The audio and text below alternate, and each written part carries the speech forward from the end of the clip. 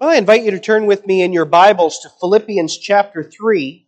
We're going to read that in preparation for looking at the truths of God's Word as they're summarized in Article 21 of our Belgic Confession.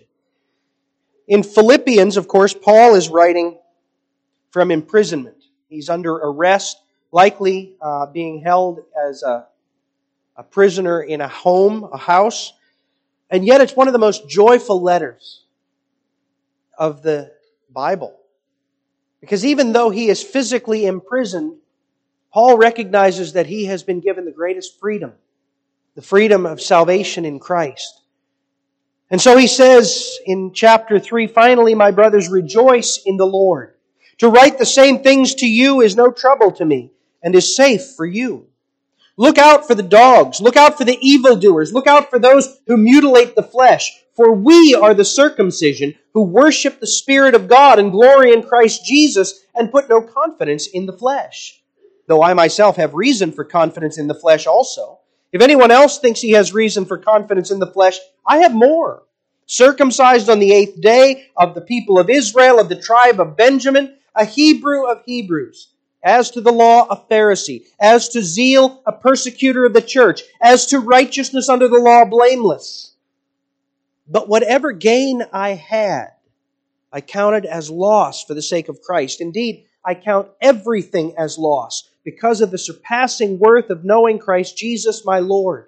For His sake, I've suffered the loss of all things and count them as rubbish in order that I may gain Christ and be found in Him. Not having a righteousness of my own that comes from the law, but that which comes through faith in Christ, the righteousness from God that depends on faith, that I may know Him and the power of His resurrection and may share His sufferings, becoming like Him in His death, that by any means possible I may attain the resurrection from the dead. Not that I've already obtained this or am already perfect, but I press on to make it my own, because Christ Jesus has made me His own. Brothers, I do not consider that I have made it my own, but one thing I do, forgetting what lies behind and straining forward to what lies ahead, I press on toward the goal for the prize of the upward call of God in Christ Jesus. Let those of us who are mature think this way, and if in anything you think otherwise, God will reveal that also to you. Only let us hold true to what we have attained. Brothers, join in imitating me, and keep your eyes on those who walk according to the example you have in us. For many of whom I have often told you, and now tell you, even with tears, walk as enemies of the cross of Christ. Their end is destruction. Their God is their belly, and they glory in their shame, with minds set on earthly things. But our citizenship is in heaven, and from it we await a Savior, the Lord Jesus Christ, who will transform our lowly body to be like His glorious body, by the power that enables Him even to subject all things to Himself. Therefore, my brothers, whom I love and long for, my joy and crown, stand firm thus in the Lord, my beloved. Amen. In Article 21 of our confession, we're reminded that we believe that Jesus Christ is ordained with an oath to be an everlasting high priest after the order of Melchizedek, and that He has presented Himself in our behalf before the Father to appease His wrath by His full satisfaction, by offering Himself on the tree of the cross and pouring out His precious blood to purge away our sins, as the prophets had foretold. For it is written, He was wounded for our transgressions, He was bruised for our iniquities, the chastisement of our peace was upon Him, and with His stripes we are healed. He was led as a lamb to the slaughter, and numbered with the transgressors, and condemned by Pontius Pilate as a malefactor, though He had first declared Him innocent.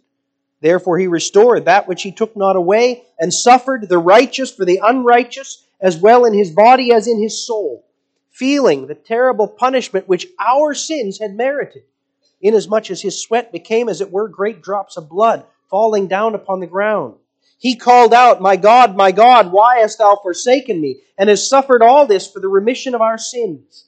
Wherefore we justly say with the Apostle Paul that we know nothing save Jesus Christ and Him crucified. We count all things but loss and refuse for the excellency of the knowledge of Christ Jesus our Lord, in whose wounds we find all manner of consolation. Neither is it necessary to seek or invent any other means of being reconciled to God than this one only sacrifice, once offered, by which He has perfected forever them that are sanctified. This is also the reason why He was called by the angel of the Lord Jesus, that is, Savior, because He would save His people from their sins. Amen. Beloved in our Lord Jesus Christ, this morning we enter into what is arguably the heart of the biblical truth that we confess.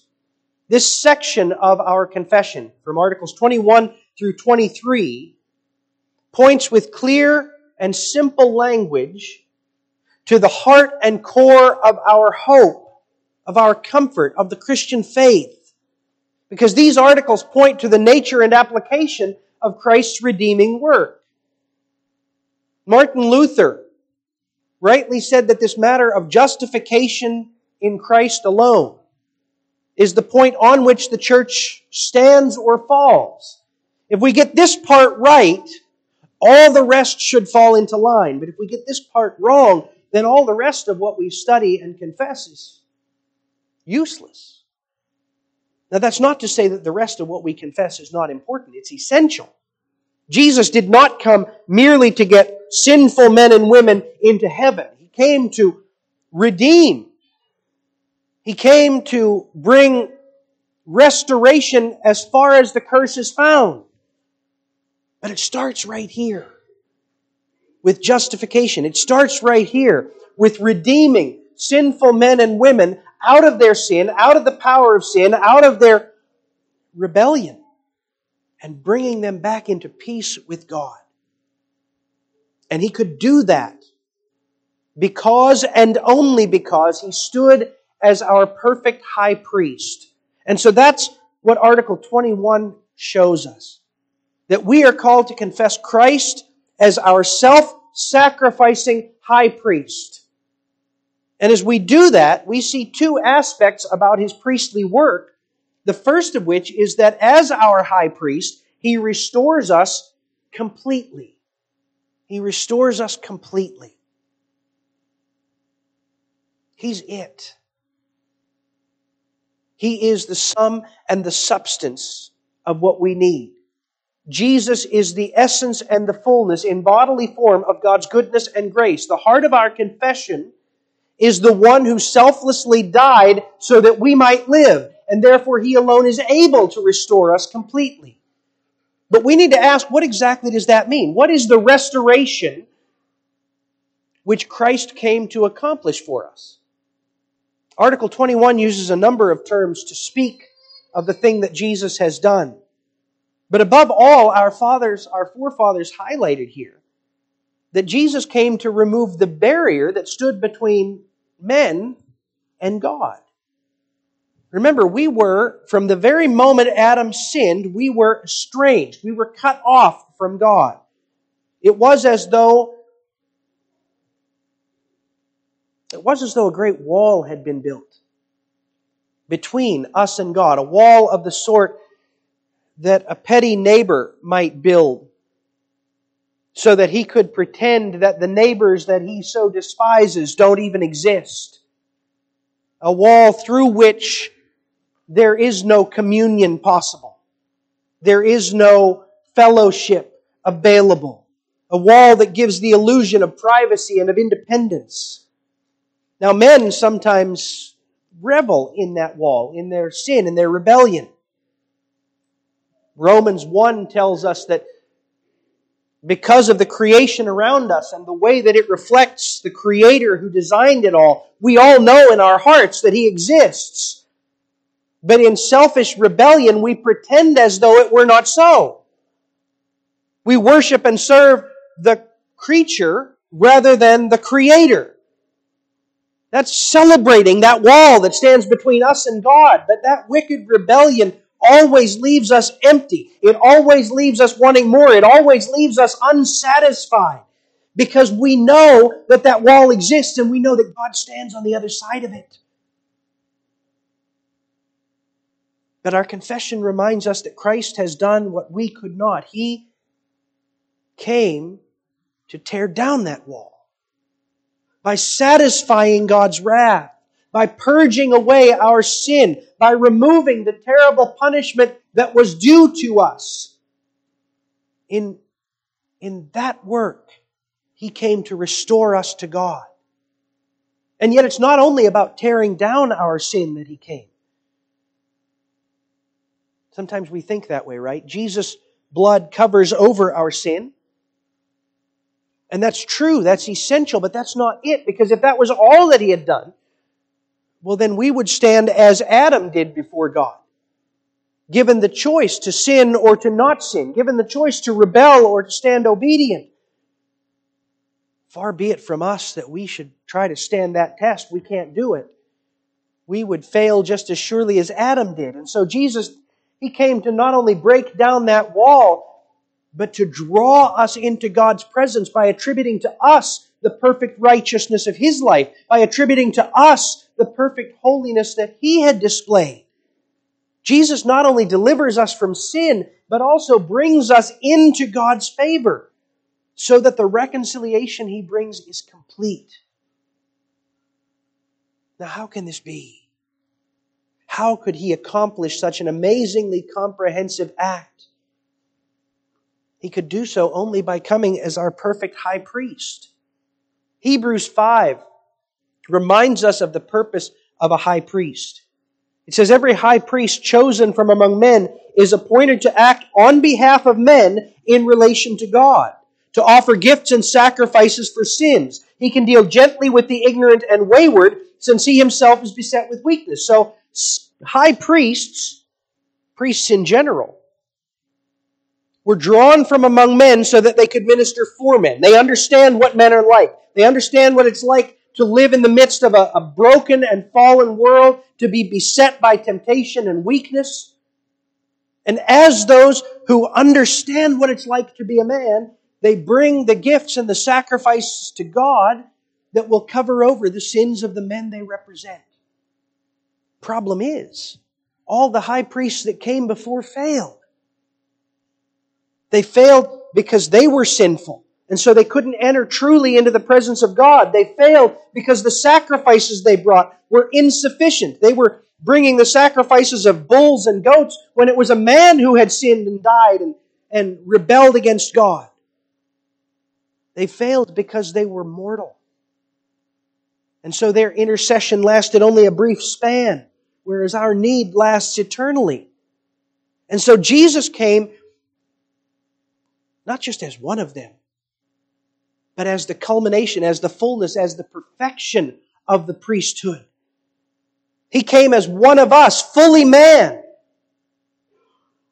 but perfect. He withstood every temptation without sin, without rebellion. He stood among men and reckoned with, felt, experienced all of their weakness, but refused to use that as an excuse to perpetuate rebellion against God. And then having lived that perfect life, having qualified Himself to enter into the presence of the Heavenly Father, He brought the perfect sacrifice, the sacrifice of Himself. Hebrews 9 says, He entered once for all into the holy places, not by means of the blood of goats and calves, but by means of His own blood, thus securing an eternal redemption. And although Israel took comfort in the blood of bulls and goats to temporarily cleanse them from their sin, Hebrews 9 says, how much more will the blood of Christ, who through the eternal Spirit offered Himself without blemish to God, purify our conscience from dead works, that we might serve the living God. Brothers and sisters, consider that. He came as the perfect priest who could enter fully and truly into the presence of God. He came with the perfect sacrifice of Himself, offering the unblemished man for all the defiled men and women who had come before. He allowed Himself to be broken, as the sacrament shows us, because that's what our sins merited. That's what we deserved. He allowed His blood to be poured forth because that's the only sacrifice that could cleanse us from sin. And then He took that into the presence of our Heavenly Father, where He sits today, interceding for us, praying for us, providing for all of our needs. Because of what He did, we who belong to Christ receive all of His gracious gifts. Think about that. We receive peace with God. Nothing we could do could earn us peace with God. All we could do was deepen our estrangement from Him. We could simply build up that wall higher. But He tore it down and walked us into the presence of God. In Him we receive peace. In Him we receive forgiveness. All the sins we've ever committed, all the sins we ever will commit, there's nothing we need to do, nothing that we can do to pay the price for those. He paid all of it on the cross. More than that, He freed us from sin. Left to ourselves, we can't not sin.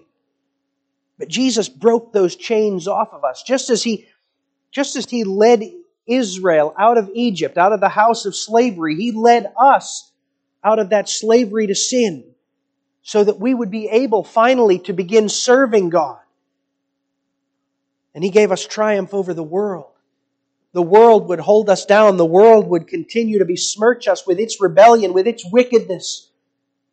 But He gave us freedom from all the world's power. He gave us freedom from the fear which enslaves the world. He gave us freedom from the isolating loneliness that fills the world.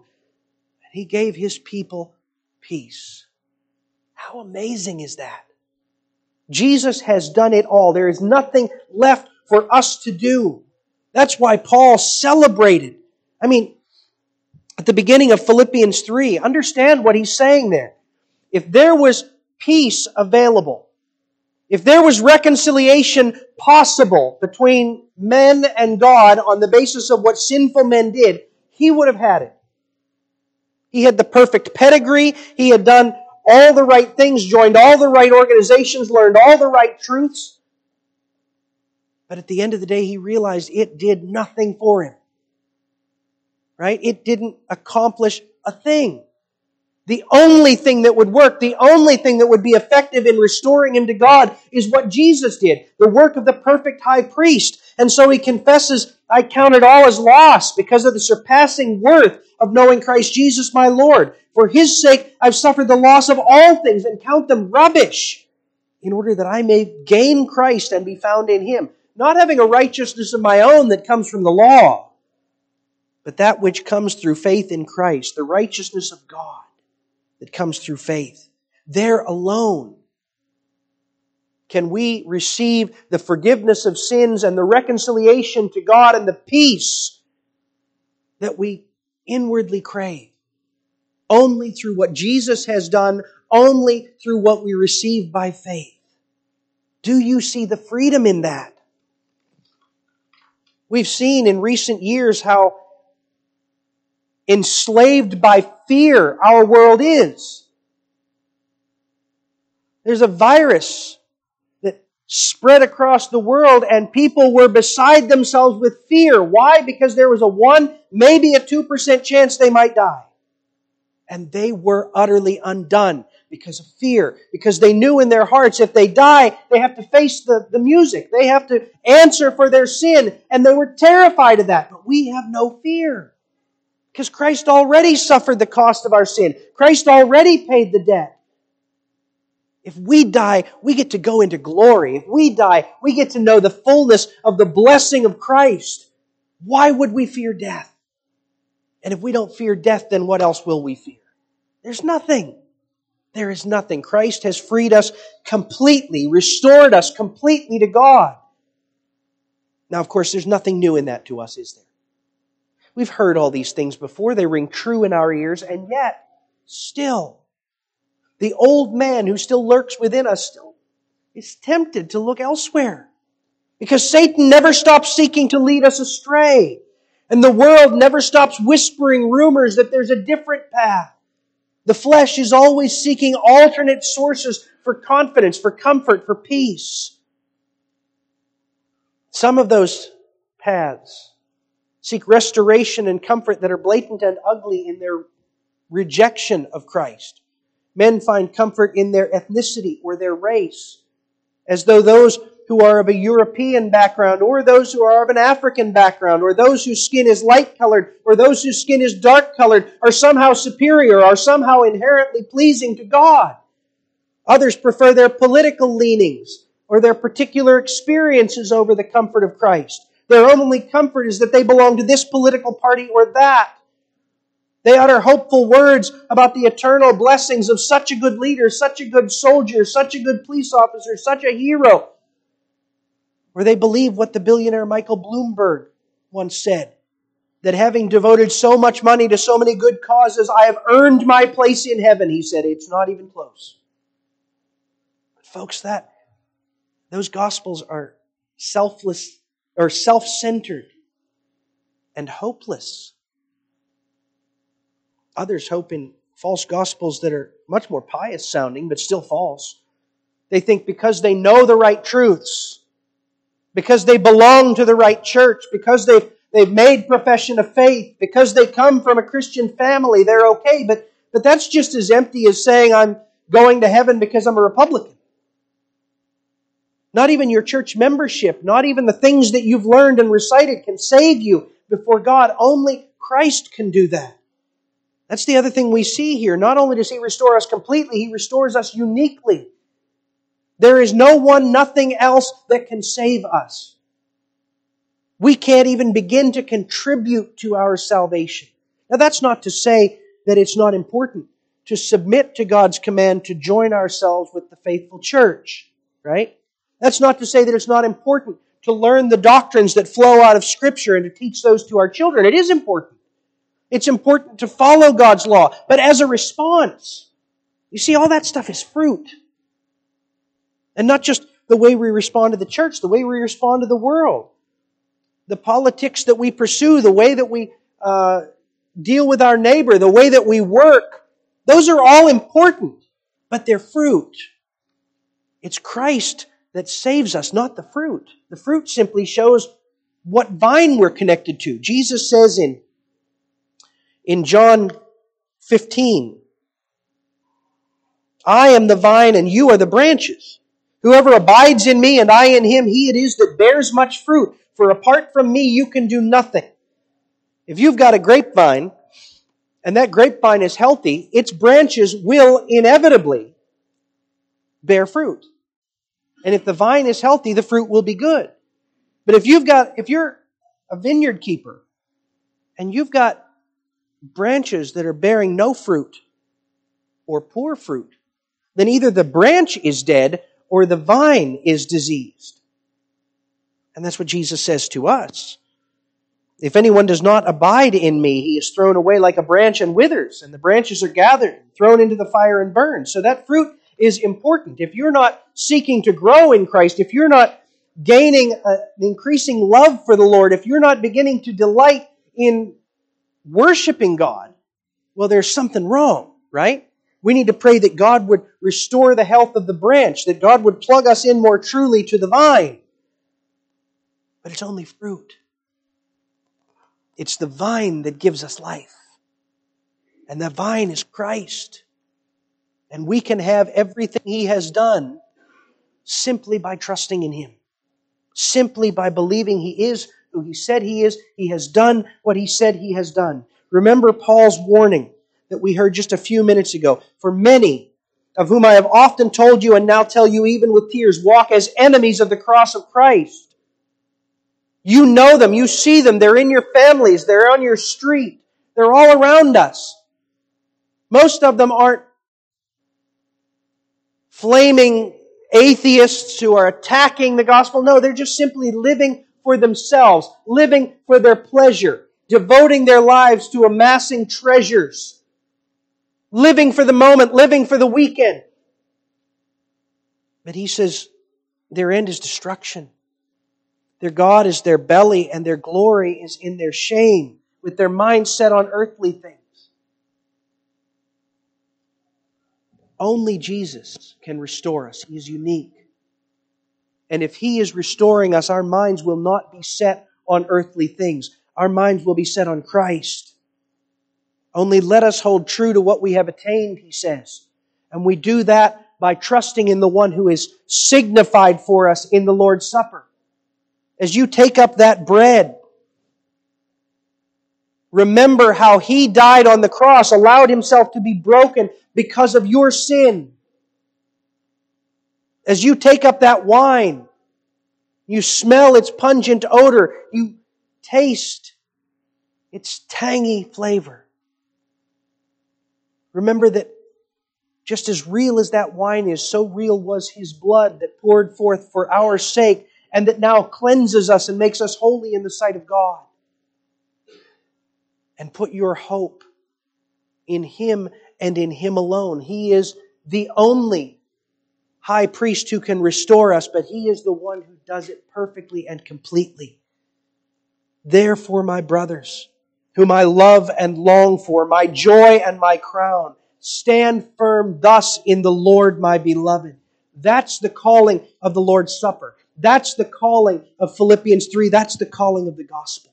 Stand firm. Not in what you have done, not in what other people have done for you, not in the things to which you belong or the things that you've been given by men. Stand firm in Christ. For He is your high priest. He is your perfect sacrifice. He is your peace before God. And if you stand in Him, you have everything man could ever need. Amen. Let's pray. Father, we thank You that You sent Your Son. No greater gift than this could man ever know. And so we ask, Lord, strengthen our faith in Him and enable us to bear fruit that demonstrates that we belong to Him, that You might be glorified through this, Your beloved people.